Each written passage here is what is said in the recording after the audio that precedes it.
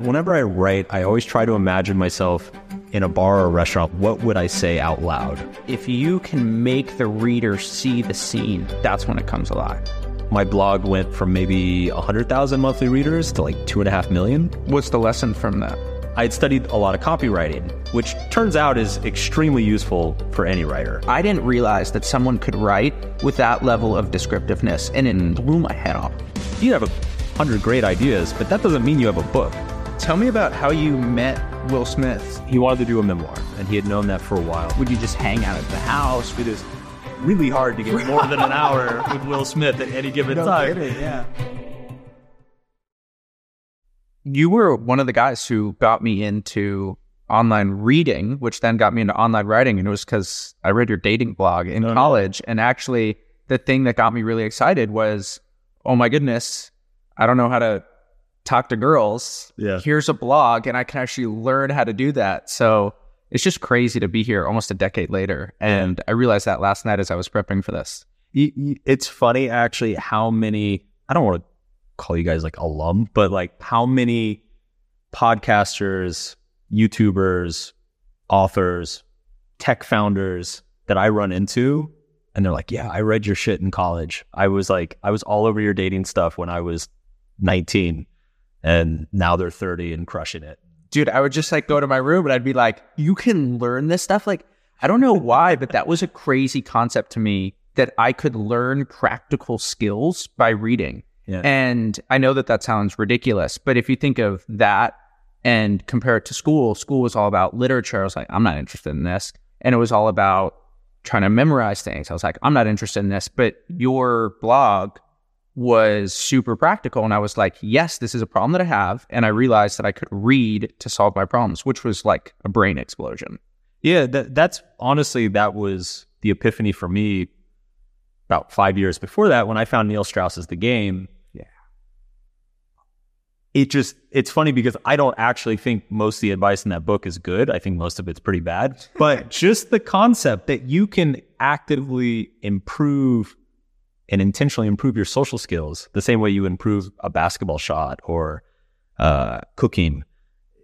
It was just such a profound realization. It's absolutely life-changing. Tell me about this idea that you like writing about implementation rather than theory. It's funny because I feel like I've gone back and forth over the years, and it's tough because in my market, which is personal development, personal growth, you can't really succeed with one and not the other. Like, you can read and understand all the things all the time. Like, you can learn a million things about how to have a better life, but if you're still sitting on your couch playing video games all day, none of it really matters.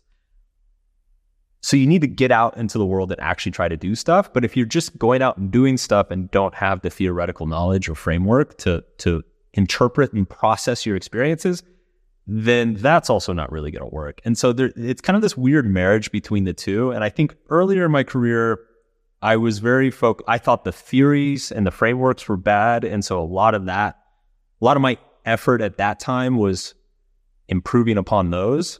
And I think as time has gone on, or at least I'd say the last 3 or 4 years, I'm much more focused on, okay, how do you actually make this stuff work? Like, how do you actually get somebody from reading 10 books and understanding everything in them to actually get off the couch and go do the thing? And that's, in a lot of ways, that's a more complicated issue. You read a lot of philosophy when you were in high school. It seemed like you were like at all-star level reading difficulty in high school. What was that philosophy, and what were you trying to work through? I tried. I don't know if I successfully processed everything I was reading, but I generally found school boring. And I grew up in a pretty conservative and religious part of the country. But yeah, I mean, my family is not, they're great people, not super strong communicators and bad with emotions. Yeah. Right. So I grew up in that environment, just in a family of people who didn't really share how they felt or process how they felt. And then the wider culture around me was very, very conservative, very Christian, which I didn't fit into. I realized at a pretty early age that I didn't fit into that. And so I think the combination of that and the combination of my family environment, it just made me very introspective and very curious about motivations and why do people do the things they do. You know, I would see my parents behave one way at church and then they'd come home and behave a completely different way. And I was like, that's weird. Yeah. You know, why are you doing that? And trying to figure those sorts of things out. And then I think there was just this craving for intellectual challenge. And so I got very interested in philosophy at an early age. I read a lot of Nietzsche. I got into like Anton LaVey, who was like the Church of Satan guy from the 60s. Yeah. That's a whole, I don't necessarily recommend it, but at the time it was really exciting and felt like super interesting. I read all Ayn Rand stuff in high school. It was pretty impactful at that time. Mm-hmm. And it I don't know how much of it stuck. I think it just kind of, it got me exposure to a lot of that stuff at an early age. What was the first book that you were just like, wow, reading is something I really enjoy and I might actually want to start writing?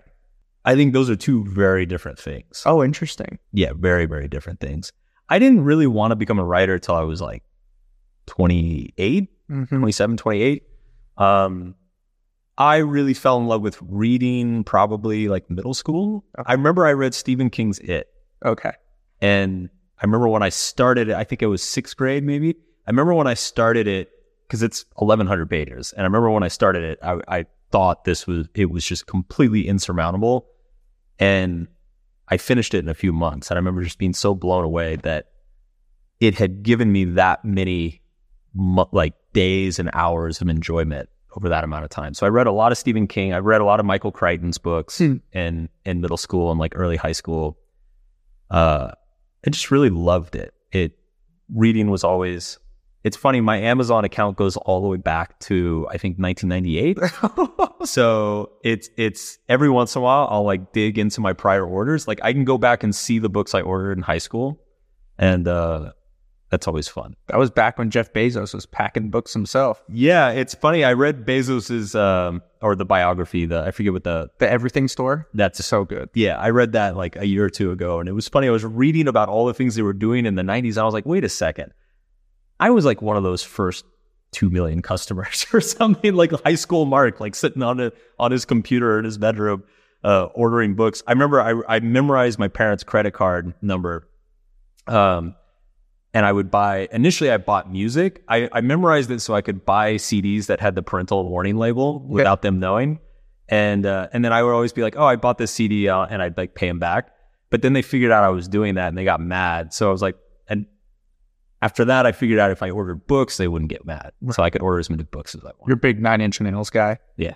Yeah. I was big Nine Inch Nails, Marilyn Manson. Marilyn Manson actually got me into the philosophy. Okay. So he was the entry point. Because his message was very much like, if you grow basically all the disgruntled kids like me in middle America, he was like, you don't have to believe the shit you're taught growing up. You can go read other things. Here are some things you can go read. Mm-hmm. And that was kind of how I got started. So the writing big bang, so to speak, seems to be David Foster Wallace, a supposedly fun thing and never do again. So tell me about your experience reading that. So first of all, I wrote for a long time before I ever considered it a career, or to me, it was just a hobby. And that was online writing. Yeah. I mean, initially when I was, say, in college or whatever, and this is, I think the reason for this is I got bad grades in writing all through school. Yeah, me too. Yeah. I was so bad at writing. I couldn't spell.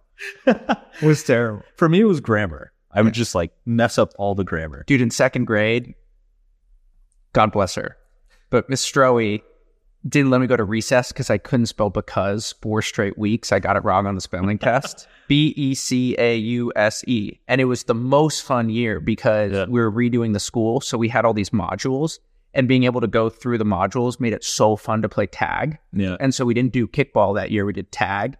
And it's been 20 years or something, and I'm still so mad that I missed those things on the spelling test. Well, it's because you couldn't spell.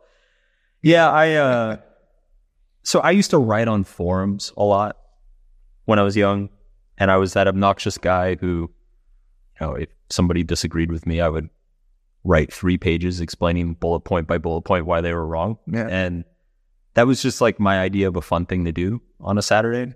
And then when I started my internet businesses, I started blogging because that's how you got traffic back then, because you had to blog. And it never even occurred to me that that was actually the better career path until I was maybe like 2 years in. And then it was around that time that I was first exposed to David Foster Wallace. I was first exposed to his This Is Water commencement speech. Loved it. Still to this day, one of my favorite things ever. Read it a bunch of times. I was like, God, this guy's so wise. Like, I have to go read his stuff. And so I got online, did a little bit of research, and people raved about his nonfiction essays. And I was like, well, that's cool. I write nonfiction essays. I'll check it out. Yeah. And I bought a supposedly fun thing I'll never do again. The title piece of that book is, the story behind it's actually pretty funny. So Wallace was like a pretty depressive guy. And he was just kind of this, like, I don't know, like a turd in the punch bowl everywhere he went. And his editors, like they're I think Carnival Cruises or something, like approached Harper's Magazine. They wanted a piece done on like their new cruise line, and the editors thought it'd be really funny to send David on the cruise line, because they're like, yeah, this is like the one guy who's going to hate every second of it, but he's so smart, and we just want to see what he's going to write. And so he wrote a whole piece about it, and that piece was so unbelievably insightful, observant, thoughtful, funny. Like he would go on I remember there's one part of that essay where he's talking about the dining room seating arrangement. Yeah. And he compared it to the Cold War geopolitics of the Balkans. And it made sense, and it was funny. And I was like, this guy is just on a completely different level. Totally different level. And I think at this point, I think I've read all of his nonfiction multiple times. What I love about David Foster Wallace, because I also love that essay, is the way that he can take the most specific things and just take them to the furthest end. Yeah. Like in that piece, he goes on this rant about how if you leave the room for 29 minutes, no one touches your room, no one does anything. But if you leave for 31 minutes, they somehow know that they can clean your room, and you'll come back and everything will be perfectly done. Yeah. The pillows will be perfectly folded, the towels all in the perfect place, the chocolate on your bed. And he'll spend, like 800 words of extreme descriptiveness about how do they do this. And you can just tell he's going crazy in his brain. Yeah. And I had the same thing. I didn't realize that someone could write with that level of descriptiveness, and it blew my head off. Yeah. It was incredibly inspiring. And so that book was the moment that I was like, I want to do this. I want to be able to give people this feeling. And I, at that point too, the way my business, my online business was going was, the blog was doing well and everything else was doing terribly. So I was like, apparently the only thing I'm good at is blogging. So I might as well take a stab at just being a writer. Was that a hard shift for you? No, it felt amazing actually. Like it, because the marketing side and the sales side and the business strategy side, like that those things never came naturally to me, and I was constantly trying to learn them and understand them and get good enough at them. Whereas the writing came completely natural. Like writing a blog post for my business back then was the fun part. That was the play. Everything else was the work.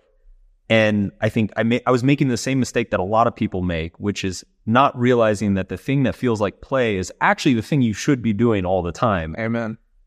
Whereas I was like, well, no, it's the work. That's what's going to make me money. And I think once I actually took that leap and I was like, you know what, I'm just going to focus really, really hard on becoming the best writer I can, that the results immediately, my audience immediately like 3x'd or something in the next few months. And I was like, oh, okay, this makes sense now. When you thought about what you were going to write about, did you focus on, hey, this sounds interesting, I'm just going to write about whatever? Or were you like, this is my strategy. I'm going to focus on this. Did you have any feelings of this is what I'm supposed to write about and trying to fight that? What was that like for you? To me, there's kind of like a Venn diagram in my head of one circle is what the audience wants to hear. One circle is what I'm excited to write about. And then I guess one circle is what's good for the brand. Yeah. For lack of a better word. And I try to look for the intersection of all those things. Obviously, it's a moving target over time. But I always, if I ever sacrifice the other two for one, it's always writing something for me. Like I've always made sure that every once in a while, maybe a couple times a year, if there's one thing that's just like, I really need to talk about, and I know nobody's going to care, and I know people are going to be like, what the fuck, Mark? Why are you doing it? Just let one of those go a year. What's an example of that? Every once in a while, these days I usually put it on like Twitter or something, but every once in a while, like I'll write about video games, and I know nobody cares about video games, or I'll write about music. No, nobody in my audience. It's so funny because I love heavy metal, and I'd say 2-3 times over the last 5 years, I've like written a long thing about heavy metal music. And it just gets crickets. But then there's like the 10 people in my fan base who are huge metalheads, and they're like, oh my God, this is so cool. Yeah. But yeah, I just think it's good as a creative person. You need to like let that out occasionally. Like, don't let it build up too much. Mm-hmm. I feel like you're so perceptive with the brand stuff. It's interesting that you said earlier that, hey, the marketing stuff didn't come naturally to me, because when I look at the arc of your career, you've been in so many different lanes. You've been the internet blogger guy, then you were writing about how to pick up women, and then you sort of went into stoicism meets, the F word, and writing books about that. Now you're working on a movie. Like, I just feel like you've been in so many different places for a writer in such a short amount of time. Yeah. And that requires intentionality and really deliberate thought. Yeah. I mean, I would love to say every bit of that was intentional and premeditated, but a lot of it is just kind of, you see an opportunity show up and you're like, well, fuck it. Let's see where this goes. Yeah. And then you kind of try to make sense of it afterwards. You're like, well, all right, this thing turned out a little bit weird, but if we put orange on it and put fuck in the title, then it makes sense. Like, then the audience will be able to understand what it is. And that cool splash thing in the title. Yeah. But all that stuff happens on accident. Like that splat. So Harper sent me the cover for Subtle Art, and originally it was just an asterisk. And I was like, this is so boring. And so I actually put it in Photoshop, and I started like testing a bunch of different things there. Because I told him, I was like, we need something like iconic. And like something easily identifiable that's like mine. Yeah. And of course, the people at Harper don't think about that stuff. They've got 20 other book covers to worry about. So I put it in Photoshop, started messing with it, and I found that splat. I was like, oh, this is perfect. And I think I was on an airplane, and 8 years later, it's literally on everything I do now because it's just become associated with me. So it's like, I feel like a lot of smart brand decisions is just a matter of trying stuff, seeing what works, and then just doing it again. When you talk about what works, you said I was testing things. Were you testing like, hey, let me show my friends, see what they think? Were you running A/B tests? Were you just like playing around in your living room being like, oh, that looks cool. That looks cooler. I'm going to go with that. It was, I think I tried 3 or 4 different variations. I think I found like 3 versions I liked, but the splat was my favorite. And then I sent that to like my agent, my editor, maybe showed it to my team.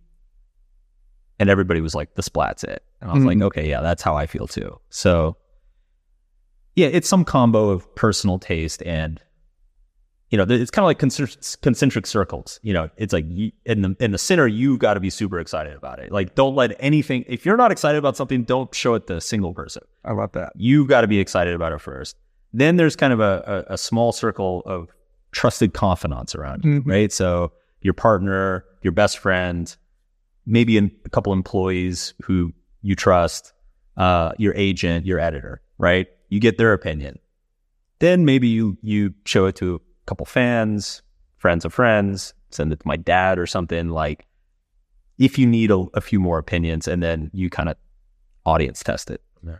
What was the transition from internet fame to mainstream fame like? Really just getting recognized on the street. Actually, it's funny because internet fame is weird because you're basically not famous except in very specific groups. Right. So it's I would be just an anonymous person for 8 months, and then I'd go to a conference and I'd get mobbed. Yep. And I'm like, this is super weird and stressful. Whereas being like mainstream famous, you're just moderately recognizable everywhere you go. Mm-hmm. So you'll get like stopped at a restaurant or on the street once a week or something. And it's very polite. It's very nice.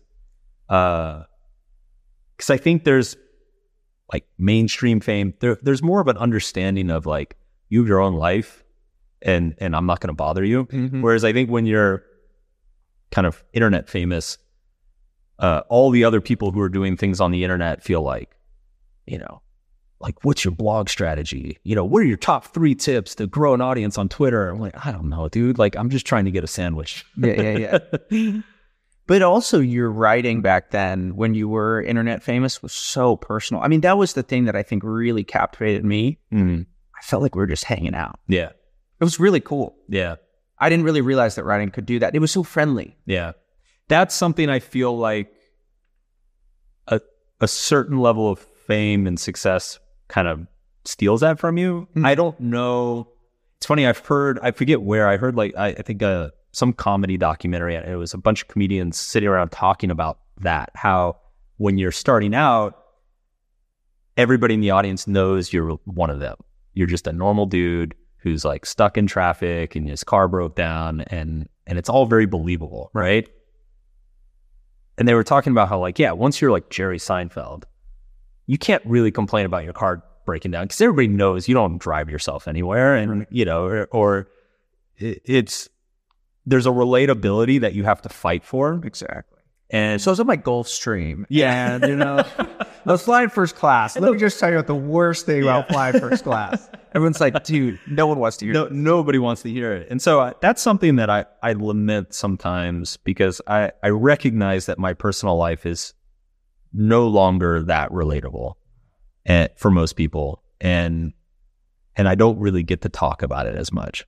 What was the moment when you realized that your first book was going to be huge? It took a couple years. Oh, wow. So first of all, it was a slow burn leading up. So it came out, it had a decent launch. It debuted at number 6 on the New York Times. I think hung around for a couple weeks and then fell off. And it fell off for a few months. And it blew up on Audible first. Became number 1 on Audible. And then that started to transfer over to hardcover sales. So it was around like month 4 or 5, it came back onto the New York Times list and started climbing. And that whole time, I was just like, oh, this is really cool. I wonder how long it's going to last. And then over the next 6 months, it hit number 1. And then it stayed at number 1 for like a year straight. Jeez. And every week, I was like, oh, this is cool. I wonder how long this is going to last. And then like 3 years went by. I think actually it was still on the list like a week or 2 ago. And I mean, obviously it's finally kind of come down the other side of that. But yeah, it was like 2 years that I finally realized, I'm like, oh, this is going to last. Like, this is going to last a long time. I think up until that point, I was just kind of like, oh, cool. I caught another lucky break. It hit number 1 in India. Wow, that's really lucky. Like, I wonder how long that's going to last. And it took a long, I think it was such the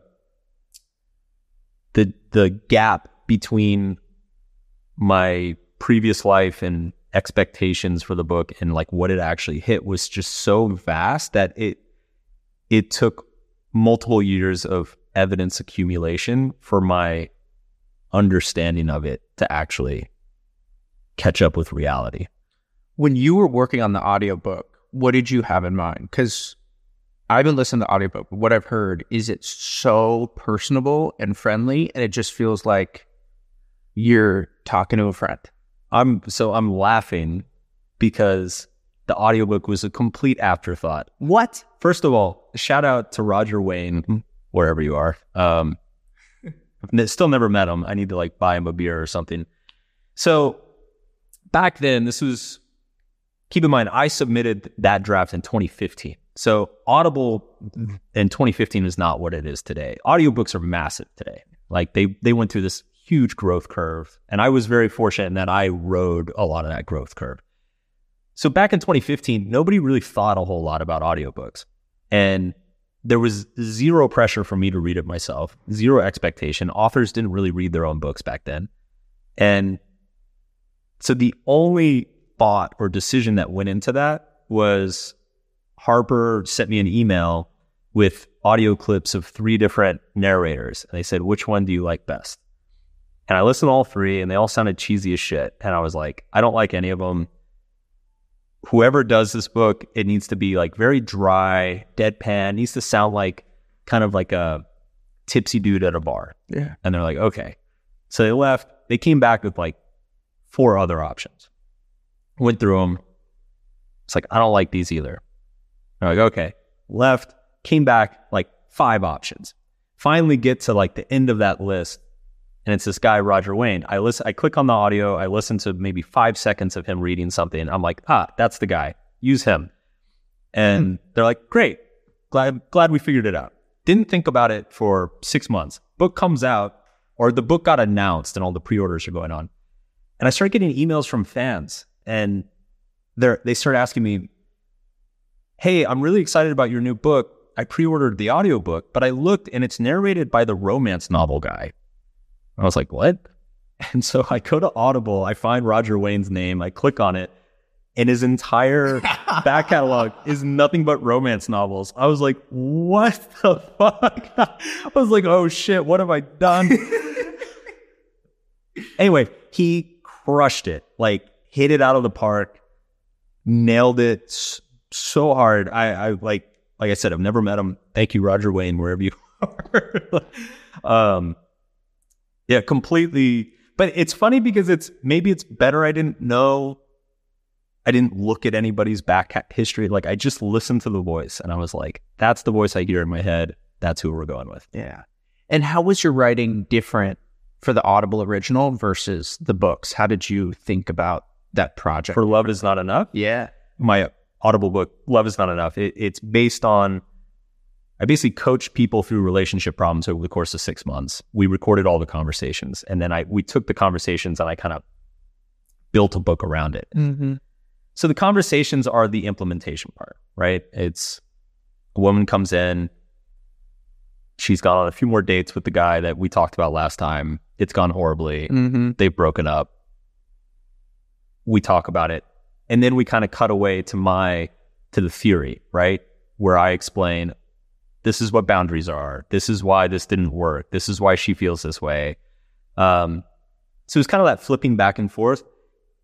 I'm very satisfied with how that came out, but the amount of work that went into, I vastly underestimated how much time and work it would take to go into it. I think we overestimated how much the conversations by themselves could carry it. Mm. And therefore, I underestimated how much of actual writing I would have to do over the top of it. Right. So yeah, it was a very complicated project. What's the lesson from that? The lesson from that, I guess, was don't underestimate a new medium, which I've done consistently. Or crushing it on YouTube. Yeah, well, that's another medium I've underestimated the difficulty of. Just looking back, in my head, I was like, if I just have a lot of conversations with these people, there's gonna be a lot of great moments that come up, which is true. But just because you have a lot of great moments doesn't mean you have a book. It's the same way like writing a book. You have 100 great ideas, but that doesn't mean you have a book. Right. Like, you still have to make those ideas make sense and organize them in a cohesive way that everything flows and it impacts the reader significantly. That's really hard.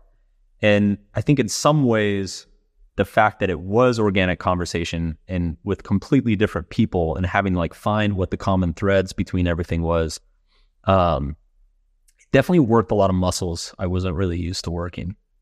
Let's follow the organization, the structure route. So you start in Scrivener. Mm-hmm. So tell me about that process and why you use that tool. I started using Scrivener when I wrote Subtle Art, and I think I was just, I think like most writers, you know, you get stuck one day and you're like, you know what I need? I need a new piece of software. Of course. That's going to solve all my problems. You need a tool. You know, my writing's not good because I'm using the wrong laptop. Exactly. Drinking the wrong kind of coffee. Exactly. So I think like a lot of writers, I started doing research on what was out there, and I found Scrivener, and it looked super, super cool. And I think too, I think every time you write a book, there's always this phase very early on, towards the very beginning. It's like I just said, you have 100 great ideas, but you don't necessarily have a book. And so you have to figure out, okay, which of these ideas is going to survive and how do we put them together? And I like Scrivener's organizational structure. Like it seems very designed to be able to move around the structure of a book very easily. So if you have it, one day you wake up and you realize like, oh, chapter 6 should actually be chapter 2, but this one story should stay in chapter 6. Mm-hmm. And Scrivener, that becomes extremely easy. Whereas in Word or Google Docs, you'll spend 3 hours cutting and copying and pasting and moving stuff around. So I found that very useful for the early stages of a book. Once you get later in the process, I find Scrivener less useful just because the formatting tools aren't super great. They're not as good as Word or Google Docs. So if you want to like refine something and make it look really nice on the page and make it flow super well, I don't find it as useful for that. So I do Scrivener for kind of first draft or organizational stage of the book. And then once I've got everything roughly in order and I just want to refine and polish and revise, then I move everything over to a Word doc. And the whole publishing industry still operates on Word documents, for better or worse. So you kind of need to end up in a Word document eventually anyway. Yeah. So I make the switch over at that point. What do you feel is the linchpin for your writing? Do you feel like it's a really good one-liner? You think it's like a really good opening sentence, a concluding sentence? You think it's like the right structure and the right flow, good transitions?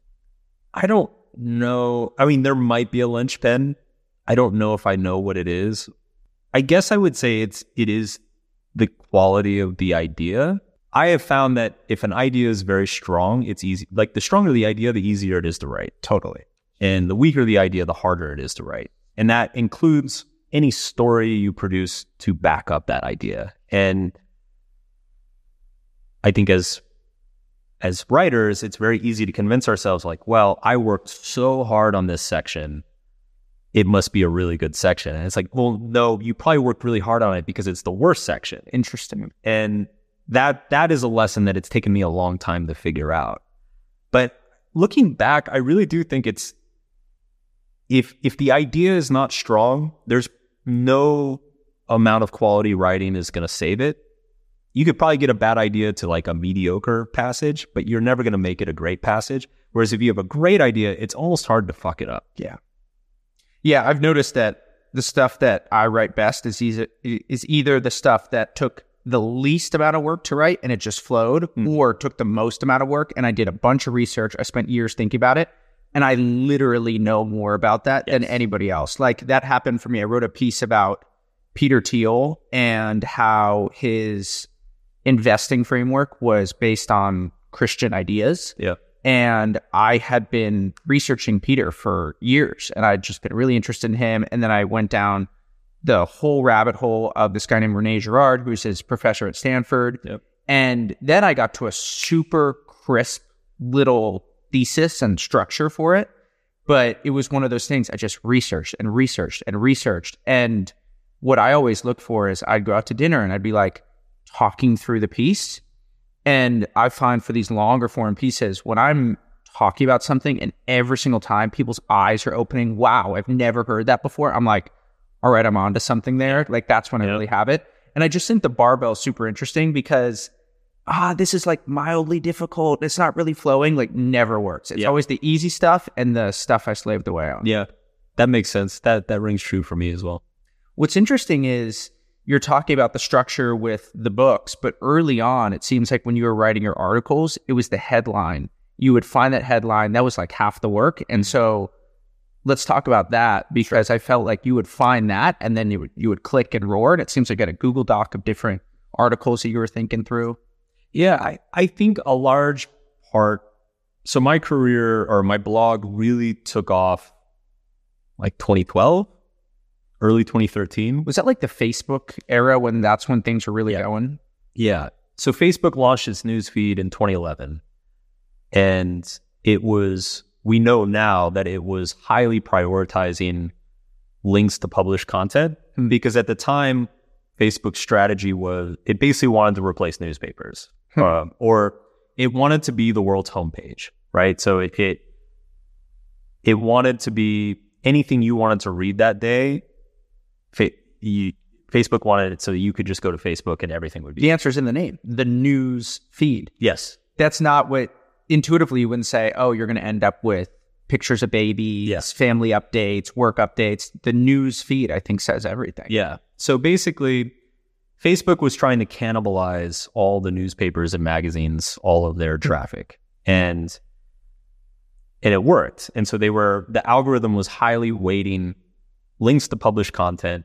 I think I figured that out before most people because I noticed that there were a couple like BuzzFeed started around this time. I think they figured it out around the same time. There was a publication called Upworthy that figured out the same thing.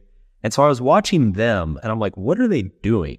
And I had studied, so back when I was like working on the marketing and sales and stuff, I had studied a lot of copywriting, which turns out is extremely useful for any writer. But I was looking at publications like BuzzFeed and Upworthy, and I'm like, they're just taking copywriting, like direct sales copywriting principles and applying them to Facebook's newsfeed to like generate clicks. I was like, that's really smart. And so I started experimenting with the same thing and spending a lot of time on the title and then the image that would pop up underneath the article. And I found that if you could have a killer title and a really good image, you could go viral pretty easily on Facebook. And so I think from that period of like 2012 through early 2015, my blog went from maybe 100,000 monthly readers to like 2.5 million, just like 25x through the roof. And that's where I really refined that skill of, and realizing too that you don't necessarily, because before that, it was always about the idea. It was like, okay, what's a really cool idea that I could write about in 1,000 or 2,000 words? Mm-hmm. After that, it was like, okay, what are really good titles? Because if I find the title, then I can go find and research and figure out what content's going to like justify that title. Mm-hmm. Funny thing is that YouTubers do the same thing today. They start with the title and thumbnail, then they go write the video. Mm-hmm. And how did SEO factor into it? I always sucked at SEO. Is it that you didn't care? You weren't good at it? No, I tried. I really tried. Okay. And I was just bad. Getting good at going viral. So around the same time, Google started looking to social media indicators and started weighting those very heavily in Google's algorithm. So any SEO success, not any, but I'd say like 80-90% of the SEO success that I've generated, it just happened as a side effect of being able to go viral on social media for those 3 or 4 years. Okay. That generated all the backlinks. It got all the comments. It got all the mentions. And that got me rated highly in Google's algorithm. Well, I was talking to our friend Taylor Pearson, who's in a writing group with you in New York. And I want to hear about this writing group. But one of the things I said, what is Mark really, really good at? Mm-hmm. And he goes, that guy has his pulse on the zeitgeist like no one I've ever met, and is really good at inserting himself into that jet stream. Mm-hmm. How do you do that? Is it natural? Is it something you think about? Well, that's a really nice compliment. Thanks, Taylor. I do feel, that the adoption curve, like of course, early adopters. Across the chasm. I have found, I've noticed that I am consistently an early adopter on like kind of cultural or like social dimensions, right? So I've consistently found throughout my life that like I will get really into a topic or a platform or a piece of technology, and I'll be like, oh, this is so cool. Why don't more people use this? And then like 3 years later, everybody's using it. And I'm like, oh, shit, I should have kept doing that, And I think it's taken me a long time to trust my conviction in those things. I don't know how much of that is conscious. My personality is such, I get bored very easily. And I think I see patterns very easily. Like I see, so for instance, if you take like traditional media right now, like conventional Hollywood entertainment, I'm so fucking bored with it. Like have been bored with it for years now. I've been ranting. Anybody who follows me knows I've been fucking ranting about superhero movies for like 5 years now, telling people to stop watching them.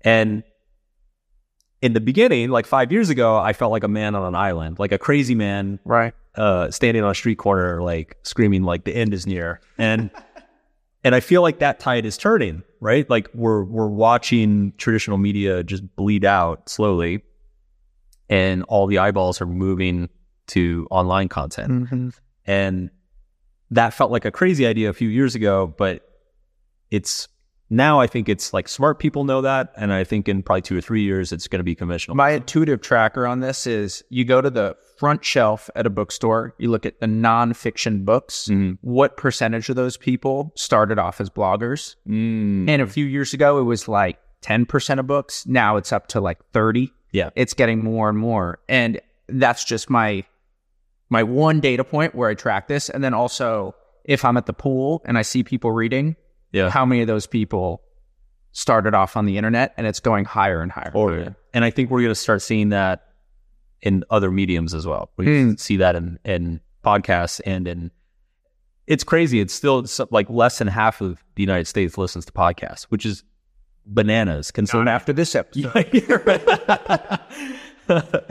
It's absolutely bananas considering like the cultural clout and impact that podcasts have. And I think the same thing's about to happen with like YouTube and TikTok, or it's starting to happen with YouTube and TikTok. Anyway, I think part of it is just I get bored quick and I get excited about new things easily. And so I think that just naturally pushes me towards the edge of that adoption curve in every dimension.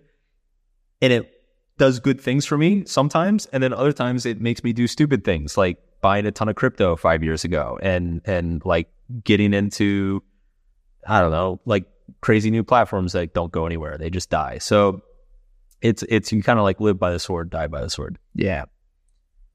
I feel like The Subtle Art was your transition from talking about dating and relationships into stoicism, but really fun.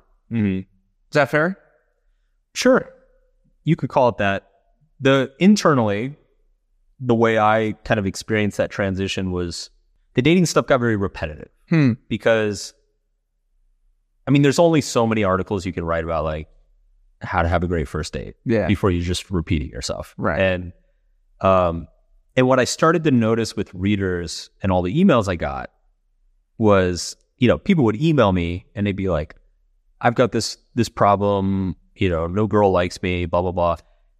And I would start talking to them and I realized that, the problem isn't you don't know how to text them or don't know how to ask them out. Like the problem is you have no self-esteem, you have no identity, you still live with your mom. Like, right. No job. Yeah, like no wonder you can't get a date. And I started to recognize that there's not really such thing as a dating problem. There are personal problems that manifest themselves in your dating relationship. And so more and more of my content was about those emotional issues and psychological issues, lifestyle issues, that it reached a point around 2012 that I was like, I'm basically just writing self-help and calling myself a men's dating coach. Why don't I just call myself a personal development coach or author or whatever? And so I made that brand switch in 2013, and it just immediately opened the floodgates to a new audience. So to me, it was just a continuation. And then once I was in the self-help world, it's funny because I had never had much exposure to Stoicism until after Subtle Art. But once I was in the self-help world, I myself had been an ardent consumer of self-help since my teenage years, and I had grown very frustrated and disillusioned with it. I found it very impractical and just like almost narcissistic in a lot of ways. And so I figured, I'm like, if I'm in this world, I might as well say the things that I've always wished somebody would say, but nobody has. And that's when I started writing articles like "Stop Trying to Be Happy." Choose your... Such a good title, man. Oh, my body just like swelled with interest for that piece. That's such a good title. Yeah. Choose your struggles. You are not special. I just like had a whole string of them, and it's just like people started eating that up. I found that it was one of those things that I think most of my generation felt, but we didn't really have anybody saying it. Yeah. And so when I started speaking up and saying it, everybody was like, yes, totally. This is what we've all been feeling. And then it wasn't until later that I started getting all the Stoicism comparisons. And I was like, yeah, it is fairly stoic. Interesting. Tell me about this process of developing your own style. That is something that is super distinct about you.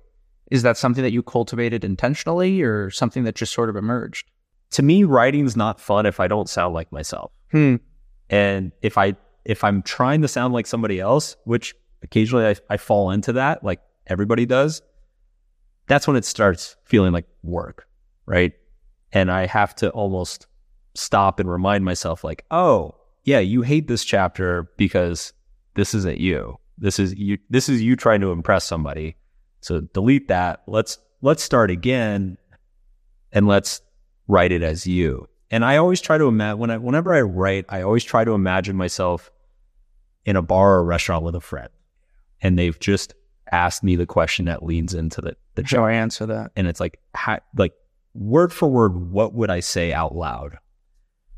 And it's funny, actually, one of my 1-star reviews on Amazon, like I think the top upvoted 1-star review on Amazon of Subtle Art compares me to a drunk guy lecturing somebody about their life at 2 a.m. in a bar after the lights have come on. And I was like, yeah, that's totally it. It's funny because that's sort of like your description for the guy who you wanted to read your audiobook. Yeah. Because you were tipsy. Yes. And it is funny that I guess that this is something I haven't really thought about before, but I'm totally fine being criticized for achieving the thing that I want to achieve. Like I remember my favorite criticism I've ever gotten in the press.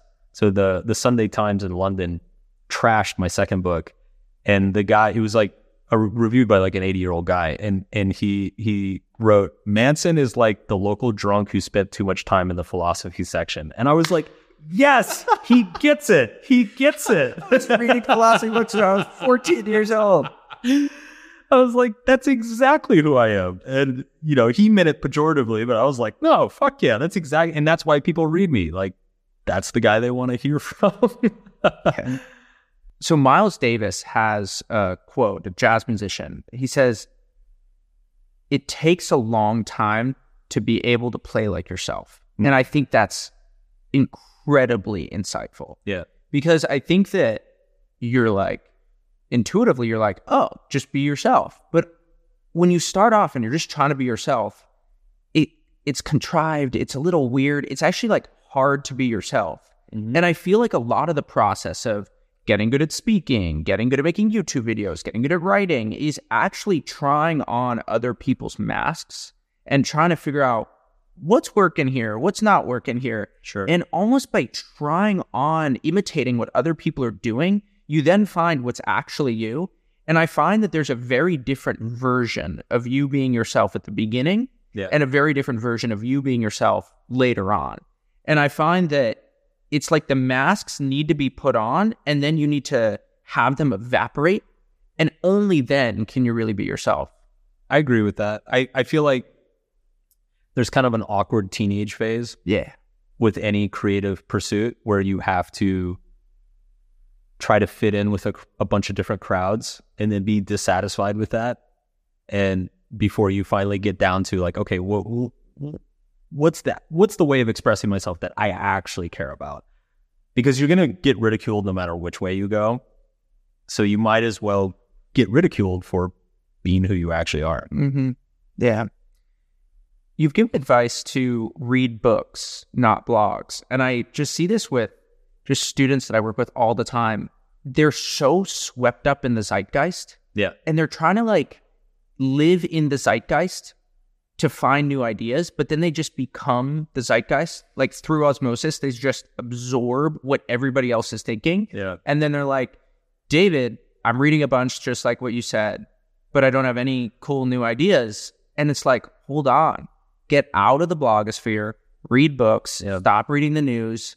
Like Murakami is a great quote. If you read what everybody else is reading, you'll think what everybody else is thinking. I also think it's really good to read outside of your lane, for lack of a better term, because I find that's where actually a lot of the most interesting, because your mind will naturally start drawing analogies and metaphors for your own subject of work, right? Like I love reading fiction and I love reading things like economics or history, because you can get ideas from those fields that I'll then ask myself like, oh, what would the psychological version of this be? Like, here's this dynamic that plays out across societies and markets. How would that play out like within somebody's own mind with aspects of their identity? Maybe there's a market-based system inside our minds where different aspects of our identity are like trading self-esteem. I'm like, does that go anywhere? And that just takes you into something that's actually creative.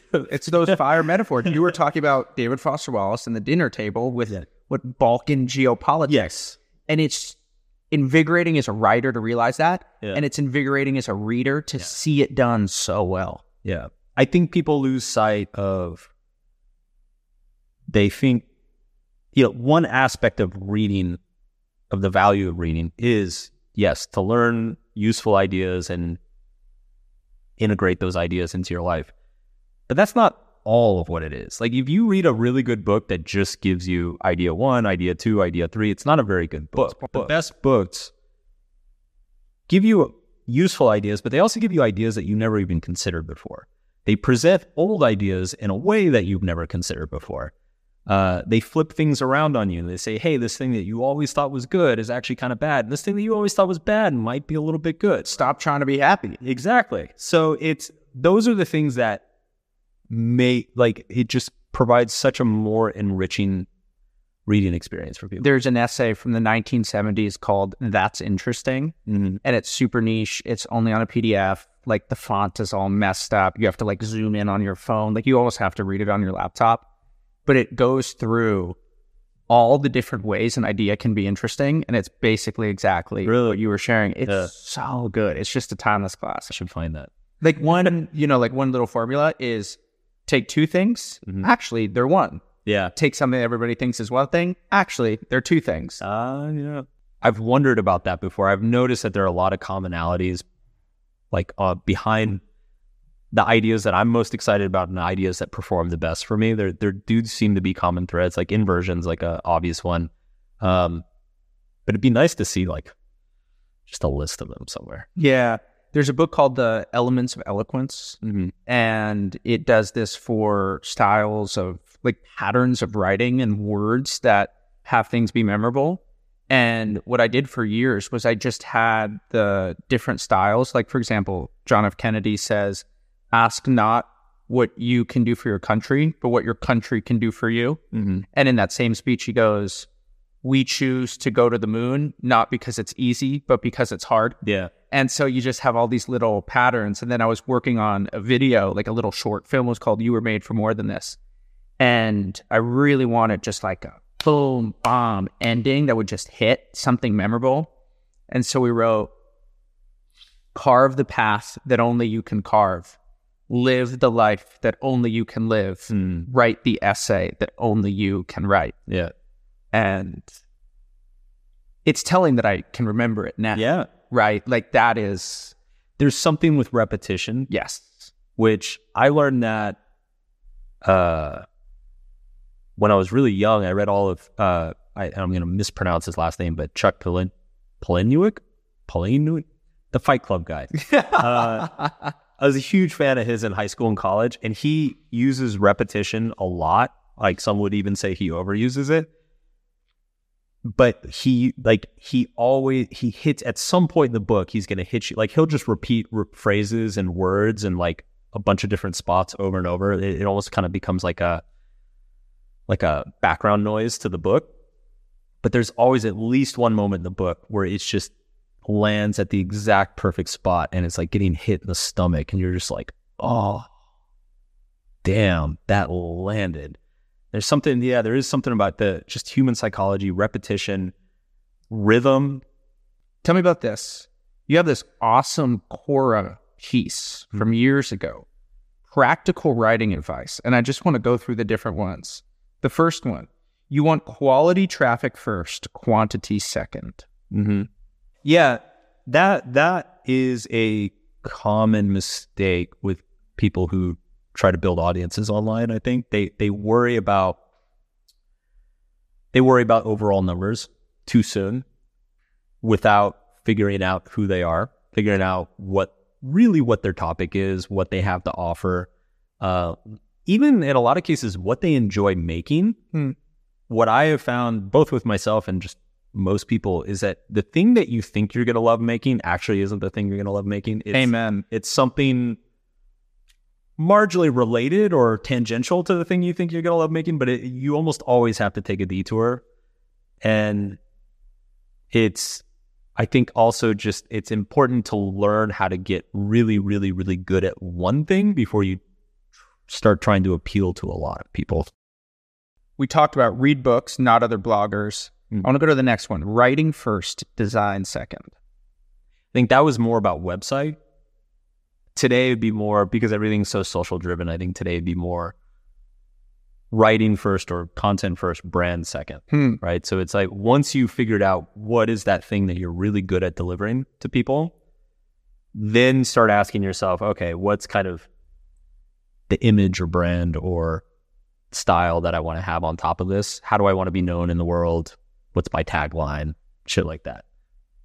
What's emerging from this is how much of your brand and what you should write about does emerge. Like you said, until you've written 100 posts, you generally have no clue what you enjoy writing about or what people enjoy reading from you. You have not developed anything close to decent writing chops, and you have no chance at ever monetizing. First of all, that sentence rips, and it is absolutely flames. Like, that sentence is why you're Mark Manson. But second of all, it's just killer advice. Dude, I can't tell you how many people meet me in person, and they're like, wow, you're so much nicer than I thought you were going to be. Like, I don't know why, but my writing has an edge to it. Yeah. Like, it just really cuts through things. Maybe it's like a bunch of pent-up aggression that I don't let out in real life, but... yeah, that advice of write 100 posts. So that maybe that cuts because there's a little bit of anger in there, because by that point, especially in that period, like say 2011 through 2016, those conferences I went to that I was famous at, I would get mobbed by people. Everybody's like, how do I start a blog? How do I build a blog? You know, I got a website. How do I get people to come to my website? And my answer was always, I would always go to their website or their blog, or today would be a Substack. And I'd look, and they have 3 posts. Yeah. I'm like, why are you even asking me? Like, stop wasting my time. You haven't written anything. So my answer became, write 100 posts and come back and ask me again. And I will be happy to spend as much time as you want. At first, the only people who will care about your blog will be your friends and family. If even they don't care, well, then you're way off track. Yes. Yeah. They kind of have to care. So if you can't get them to read more than one post, it's a really bad sign. You're either way off from your competency, like what you're good at talking about, or you're trying to be somebody else. You're trying to be something else. And it feels very incongruent. So the people who know you see that and they're like, oh, this is weird, you know? But yeah, I think everybody starts with that core group. You know, when I started, it was my roommates and a couple buddies. Yeah. Like I had 7 readers, and like those 7 guys were like the ones who just came back over and over again. I remember one month I had 63 page views. Yeah. And I thought I deserved a spot at the Madison Square Garden. I was like, I've really made it. But that was incredible to me. Yeah. That was like 2 college classrooms that I was speaking to. And that was really exciting. Once you cross that threshold and start reaching people that you've never met in person, it is so mind-blowing. It's absolutely mind-blowing that you're like, wait, there's 50 people I've never met, and they listen to things I say. This is what I discovered when I went to music school, which is, and once you're there, it's unavoidable that the 3 or 4 guys who are actually going to make it in the music industry are so good they don't really need to be at music school. Yeah. And the rest of us are just there to kind of make our parents happy or something. I don't know. But it within a semester, it was very clear, like, I'm not as good as those guys. I should probably go somewhere else and do something else. What kind of music were you studying? I was studying jazz performance. How does that show up in your writing? So it's funny, like all these things we've been talking about, rhythm, melody, repetition, things like that. I've always thought of writing in terms of sound. So what you were saying about the JFK thing, yeah, like I'm always thinking about that. Yeah. I'm always optimizing. Maybe this is why the audiobooks do so well. Like I've always optimized my writing for being melodic, for flowing, for sounding really nice. And it's why my grammar kind of sucks. And I flirted a little while with trying to kind of be like a public intellectual. And I realized that like my brain, I'm not detail oriented enough to be excellent at that. I'm very good at consuming like very intellectual content and processing it, but my output it's so optimized for just kind of emotional experience that anytime I tried to get like really into the weeds on a topic, it wouldn't be detailed or conscientious enough for all the nerds who like wanted to learn everything. And then it would be too intellectual for all the people who are just like, tell us cool shit, Mark. And so it just kind of made nobody happy. Well, if you take truth and resonance to their logical extremes, they actually begin to contradict each other sometimes. And so you would think just that's true, therefore that resonates. But if you actually follow them, there's a lot of times where something is super poetic and you'll read it and the emotional palette of that will just pluck your strings perfectly. And you'll be like, yes, that is hitting on something I've always felt, but have never been able to articulate. If you take that string of sentences and you try to dissect the logic, often it'll actually make no sense whatsoever. Yeah. And I think what you're saying is maybe I sometimes give up a little bit of truth so I can really go for resonance or something. Yes. And I found that, when I was researching stories for my books, there's like I would be a terrible journalist because it's like, well, the truth is, like, I think, so the Hiro Noda story in Subtle Art, the truth is he actually had a very complicated relationship when he went back to Japan. He went to Brazil for a while, then he came back to Japan, and then he moved all over and he lived with his brother for a while, and then he left again, then he came back, and it was like, it's a very convoluted, messy thing. But the point I was trying to make, it felt so impactful if he left Japan, right? And so I wrote it in a way that made it sound like he left Japan forever and never went back. I didn't say that explicitly, but it felt that way. And sure enough, a bunch of readers caught that and have emailed me over the years being like, he actually went back to Japan. I'm like, yeah, I know, but it's so much cooler if it sounds like he didn't. It's like so much more impactful. The reader is just like, oh. So, yeah. What's your editing process like for these books? My experience writing books is it's almost fractal. So there's almost like a mini book experience in and of itself with like the first 3 chapters, which is basically what I've discovered is chapter 1 is always exciting. Yeah. You're starting, you've got this brilliant idea. Oh my God, we're going to change the world. Can't wait to start. Yeah. Chapter 1's easy. Chapter 2, maybe, the wheels are rattling a little bit, engine's overheating, but you're still holding things together. What I've noticed is by the time you get to chapter 3, all the flaws and cracks in your original outline are showing themselves. Things are falling apart. Wheels are coming off. Contradictions are showing up. And by the time you get to chapter 4, like end of chapter 3, the book is probably terrible. And it's unavoidable, and you realize it, and you're like, oh my God, my original outline's never going to work. And so what I've noticed is that I have to kind of refine those first few chapters, change them, rewrite them, revise them heavily, and also simultaneously kind of revamp the entire book's outline to kind of fix all of those early flaws that have shown up. Yeah. And so there's a few rounds of rejigging stuff early on like that. And it's that part of the process of, this has happened every book I've written. And that part of the process is by far the least fun, because by then you're like 3-4 months into it. The initial excitement is completely gone. Everything seems horrible. Nothing makes sense. Your original outline is in the garbage can, but you haven't made a new one to replace it yet. And like, that's like the month that I crawl under my desk. And have there been moments where you're like, I don't know that I can actually get this thing together? I've quit on books. Yeah. Yeah. Yeah. I've quit on a couple different books. Was there a moment from Subtle Art or any of the other books where you were like stuck and something clicked? Yeah, with Subtle Art, it was, and it's almost always an organizational thing. Like, what I have found is that it's often the idea that you think the book should be organized around should be a chapter. And actually one of the chapter ideas is actually the idea that the book should be organized. It's usually something like that. And sometimes that can be fixed.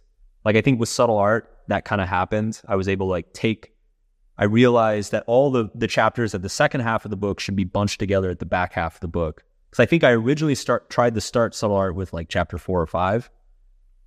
And everything just kind of fell apart about 50 pages in. And then I realized, like, oh no, actually this should be in the middle of the book, and then we should start with these other ideas in the front. And then that made it work. And then when it clicks, like when you find the solution, it all kind of clicks into place, and you have that new outline, and then usually you've thrown out maybe half of what you wrote to start out, and then the other half is kind of spread out through the outline. But once you find that, then I go through beginning to end and get that first full draft done. I see with student writers all the time. They'll have a huge backstory in whatever it is that they're saying. And you just should cut that backstory and just start with the climax. Yeah. And my question is for introductions. Do you write that at the end? Do you write it at the beginning? Do you ever take out stuff at the beginning in your articles? So, well, the articles, yes. It's funny, too, because I started doing that because a reader pointed out exactly that. What'd they say? This is a long time ago. This is probably 2014 or something. But reader emails can be really helpful. Sometimes sometimes they could be, just an ouch. You lied to me. Yeah. But sometimes they're like, that's good. Yeah. I used to get, over the years, it doesn't happen often, but I'd say every year or two I get an email that's like really insightful and helpful. And I had a guy, he emailed me, this was probably 2013, 2014. And he said, I'm a huge fan of your blog, but I can't help but notice if you deleted your first paragraph, he linked all my last 4 posts or something. He's like, if you deleted your first paragraph in all 4 of these posts, all 4 of these articles get much better. And I went and I looked, and I was like, shit, he's right. deleted them, updated them, and so now that's something, when I write an article or a newsletter, that's something I look at. It's like, okay, is that first paragraph even necessary? With a book, it's, man, so again, this is why I start with Scrivener. So much stuff gets moved around throughout the process that it's, I mean, who knows? Nothing even remotely ends up looking like the outline. I think part of this too has to do with the nature of the topic of what I write about. Like human psychology, everything fucking relates to everything. So if you're talking about self-esteem and then you want to talk about confidence, well, you can easily talk about confidence and talk about self-esteem. You can talk about relationships first and then confidence, then self-esteem, or you can do self-esteem, confidence, relationships. Like you can make any of those formats work. And it can be absolutely maddening at times trying to figure out, you have 3 chapters and you could literally put them in any order you want and it'll make sense anyway. What's the best way to do it? And so a lot of stories get moved. I think the Bukowski thing that opened Subtle Art, that was in the middle of the book in an early draft. And then I was like, oh, this is such a cool way to open the book. It like sets the tone for everything else coming. Like, let's start with that. So yeah, it's all over the place. Tell me about how you met Will Smith and what that project was like. So meeting Will Smith is not a simple. No kidding. It's not a simple endeavor as you would expect. Will wanted to do a memoir, and he had known that for a while. He'd actually even... How did you find that out? They reached out to me. Oh, okay. So that's the short answer. The longer answer is he had wanted to do a memoir for a while, and since this is a writing podcast, this will be interesting to you. He had actually tried to write it a few times himself. Oh, wow. And what he discovered about himself was that he's really good at like kind of micro story. So if you tell him, hey, Will, tell me about the time you auditioned for Fresh Prince, he'll tell you this amazing, hilarious 5-minute story. But if you ask him, hey, Will, what are the 3 main themes of your transition from hip hop into acting, and how did those affect your day-to-day life? He like kind of has no idea where to start. Like he doesn't, it's hard for him to zoom out and do the structural organization part. So he was having a lot of trouble with that.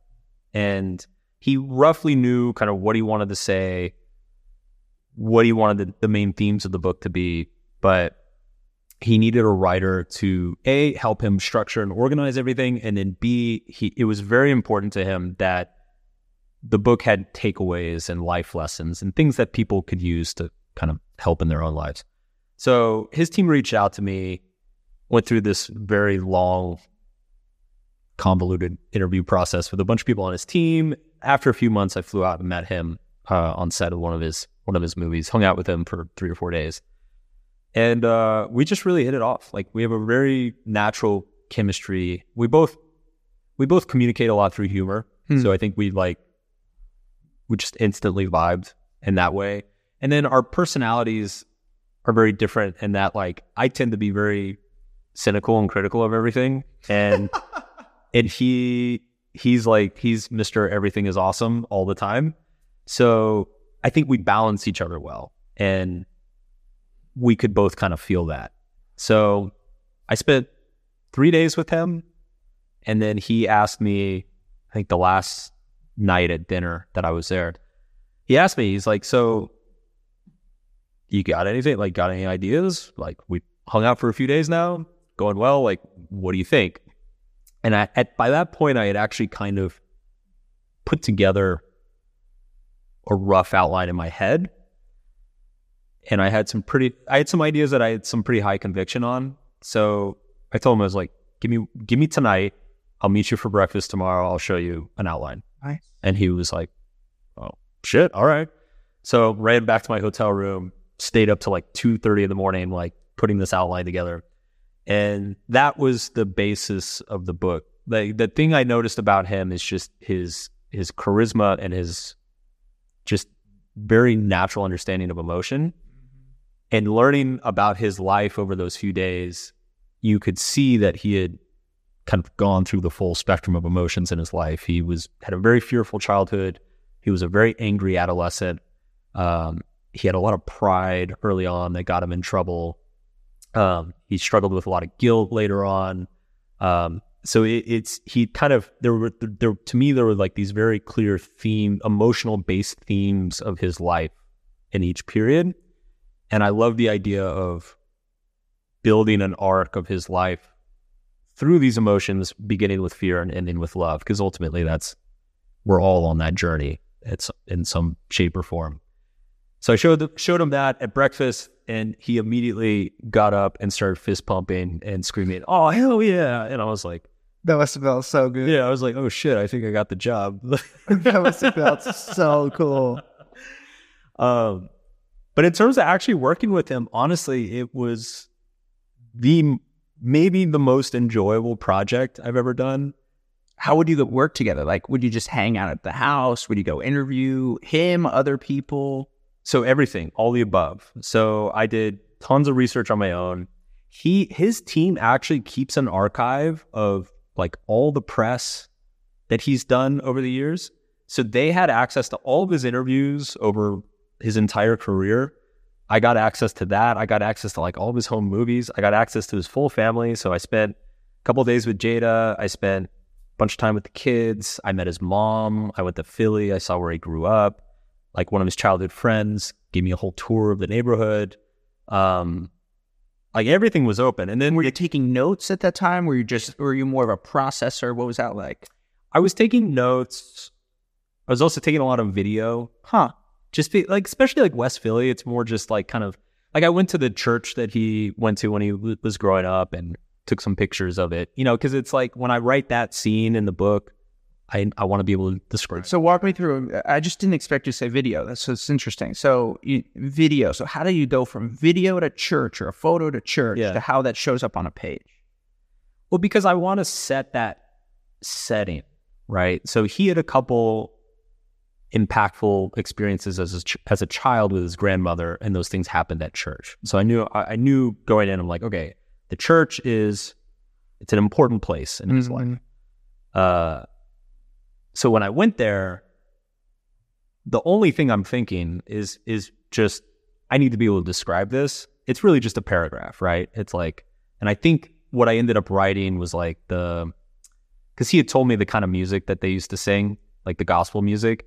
So I was like, the chorus of such and such is like reverberating off the wooden beams on the ceiling, because it was like the ceiling with all these wooden beams, like these like kind of cross-stitched wooden beams in the ceiling.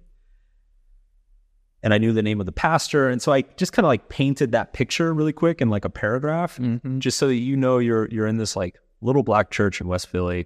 They're singing a gospel song. He's standing next to his grandma. Like I just want to be able to get that moment on the page.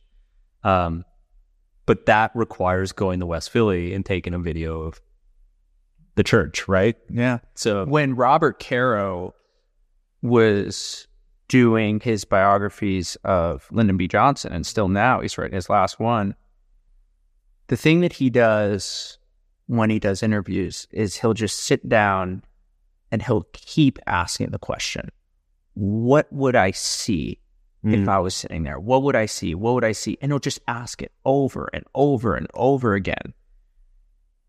And he says that if you can make the reader see the scene, that's when it comes alive. Yeah. Yeah, I believe that. That's really interesting. I remember at one point I had Will sit down and draw a floor plan of his childhood home. Oh, cool. And then like mark where the kitchen was, where his bedroom was, where he was standing when this happened. Even things down to like, where was the couch? Where was the kitchen table? Just because my feeling was like, I need to be able to, like, I know he can see it in his head. I need to be able to see it in his head. When I worked with him, I always talked about it being downloading the data from his brain to mine. Yeah.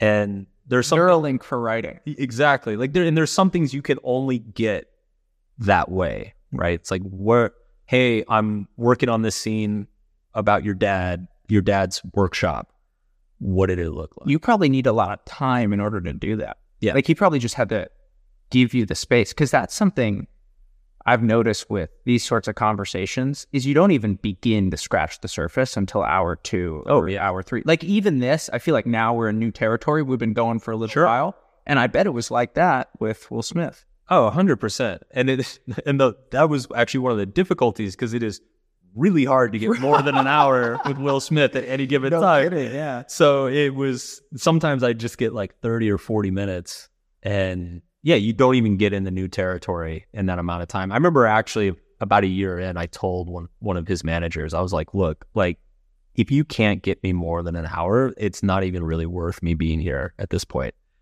So I shadowed him on and off for about 2 years.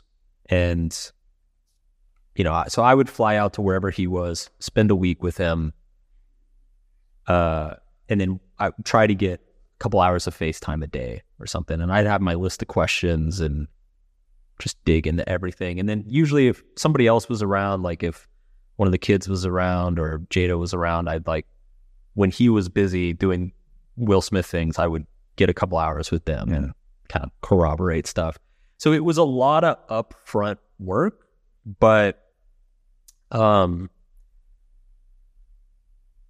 I sat down to write, it was actually very, I don't want to say effortless, because it was a lot of work, but it flowed so easily, and it was just fun. Yeah. It was so much fun. To me, it was like almost the purest form of writing, because first of all, I'm getting to write about like one of the most interesting people in the world. It's my favorite actor growing up. Yeah. Hitch with Albert Brenneman. Dude, like for our generation, he was the man. There's this scene where he's with Albert, and then by Usher comes on. He's sort of teaching him. It's like, and then Albert Brenneman starts going, Q-tip, throw it away. Q-tip, throw it away. And my sister and I have probably watched that clip 50 times. Like even now, we'll sort of march around the house on Thanksgiving or Christmas, and we'll just do that. Like there's so much, iRobot. Like there's so much from my childhood that was around Will Smith. Yeah. But it was great because I got the benefit of writing this super interesting material without the drawback of all the self-doubt, because when you're writing your own stuff, you're constantly trying not to evaluate, but like constantly judging, like, oh man, is this going to make me look stupid, or is that idea lame? Whereas in this case, he basically gave me all of his stories and all of his ideas, and I got to curate. I got to be like, okay, these are the best ideas and these are the best stories, and we're going to put them together this way. And so it was just fun. It was a blast. What adjectives were you going for when writing that book that were different from the adjectives that you were going for when you write your own books? Will is very bombastic. There's an adjective for you. I would never use the word bombastic in my own writing. In his book, I'm sure it's in there a bunch of times. His personality is larger than life. Like he thinks like an action hero. Like everything is huge. Everything's going to be amazing. Everything's the best. And he loves to get very flowery with his language. I mean, everybody around him jokes about it all the time. He exaggerates the hell out of anything he talks about. It's the joke with people around him is like, whatever Will tells you, you got to dial it back like 3 notches, and that's probably around where the truth is. Just because he gets so excited, and he's like, oh, there's like 1,000 people there, and it's like, well, there's actually like 80. So I really just went for it in terms of just enthusiasm and like intensity. I was very fortunate. So come back to you had a question about like how we divided up the work and decided to work together. I was very fortunate. Again, I think this is one of the reasons why everything went so well, is he and I sat down very early in the process. And I think we were both aware of what we were good at and willing to do, and what we were going to be bad at and not really willing to do. So I told him, I'm like, look, man, like you you're a black dude from Philly, a rap star, one of the most famous people on the planet. Like, I'm never going to sound like you. I'm never going to be able to sound like you. I can try, but I'm going to screw up a bunch. Yeah. And he was like, that's fine. If you give me, the story, I can go in and put my flavor on it. Tell me about that. How do you do that? So, the conclusion we came to is we did the outline together, obviously all the research together. And then I did the first draft. He revised his voice as a second draft and then added like details and little things here and there. And then I did a third like a polish pass on top. So, and it worked beautifully because there are a lot of stories because he is so charismatic and expressive and creative with a lot of the things that he says and writes. There are a bunch of things in that book. I'm like, yeah, I would never come up with that. Yeah. That's totally a Will Smith thing. So he actually, this is the thing that a lot of people don't realize. He put a lot of work into that. Like, it's most celebrity books. This is actually something my agent told me when we started the project. She said, most celebrity books, you're lucky if they even read it. I was like, okay, thanks for setting the stand. Like, now I know where the bar is. She was like, yeah, sad but true. But he was very involved throughout the outlining process, and then once he had my draft, he probably spent. It helped. It was during the pandemic, but he probably spent 3 or 4 months doing his revisions. Yeah. On top of it. Nice. I want to end with this quote that you have, which I think is so good. Writer's block is usually because you're putting way too many expectations on yourself. Remove the expectations and just start writing for fun. Write as if no one is ever going to read it. That's good advice. Yeah. Yeah, I think what writer's block is my experience is that there is this fountain of creativity within each of us, kind of this stream of ideas that is always there unless you block it with something. And I think a lot of us unintentionally or unconsciously block that stream because it's like, oh, well, they're going to think I'm an idiot, or I need to make money, or I'm trying to build an audience on Instagram, whatever it is. It gets blocked with all this stuff. And then once it gets blocked, we're like, oh man, I don't have any ideas. It's like, well, you put your limitations on what's acceptable is so confined to this tiny little space that, like, yeah, you ran out of ideas. But if you remove those confines and draw like a much wider boundary of like what's an acceptable idea to you, then they'll start coming through again. And the crazy thing about ideas is that you can start working on it. This kind of comes back to like, what is creativity? You can start working on an idea that has nothing to do with your real work. And once you worked on it for a few hours, you realize like, oh, actually it totally relates to my real work. And I could actually pull this in and like use this as a story or an example in a chapter or whatever it is. So it's that ability to just remove judgment and expectation, I think is, especially early in any process, is just, it's an important skill to hone and develop. Yeah. In Rite of Passage, we have this idea called write from conversation. Mm-hmm. And the premise is that if you get people to go from trying to type something smart to just talk to their friends in conversation, things will just emerge that they naturally want to talk about. And the metaphor I can't get out of my head is, you ever see that video of where the gorilla walks through the video and people are like bouncing the basketballs? Yeah. I feel like so often the reason that people can't find good ideas is because they're trying to like count the basketballs while the gorilla is just right there. And like the great idea is often so obvious, so close and right in front of you that you almost can't even see it because you're trying to look for a good idea. And the reason why in Rite of Passage we talk about, write from conversation is because the things that just naturally come out of your mouth in conversation, you're hanging out with friends, buddies, whatever it is, those are the things that then you can bring into your writing, and your stuff then flows because it's natural. It's actually coming from the heart. Yeah. And it's relatable too. Yeah. Yeah. Thanks, man. This was like the easiest interview ever and a damn good time. I'm glad to make your life easy. Thanks for having me, man. Yeah.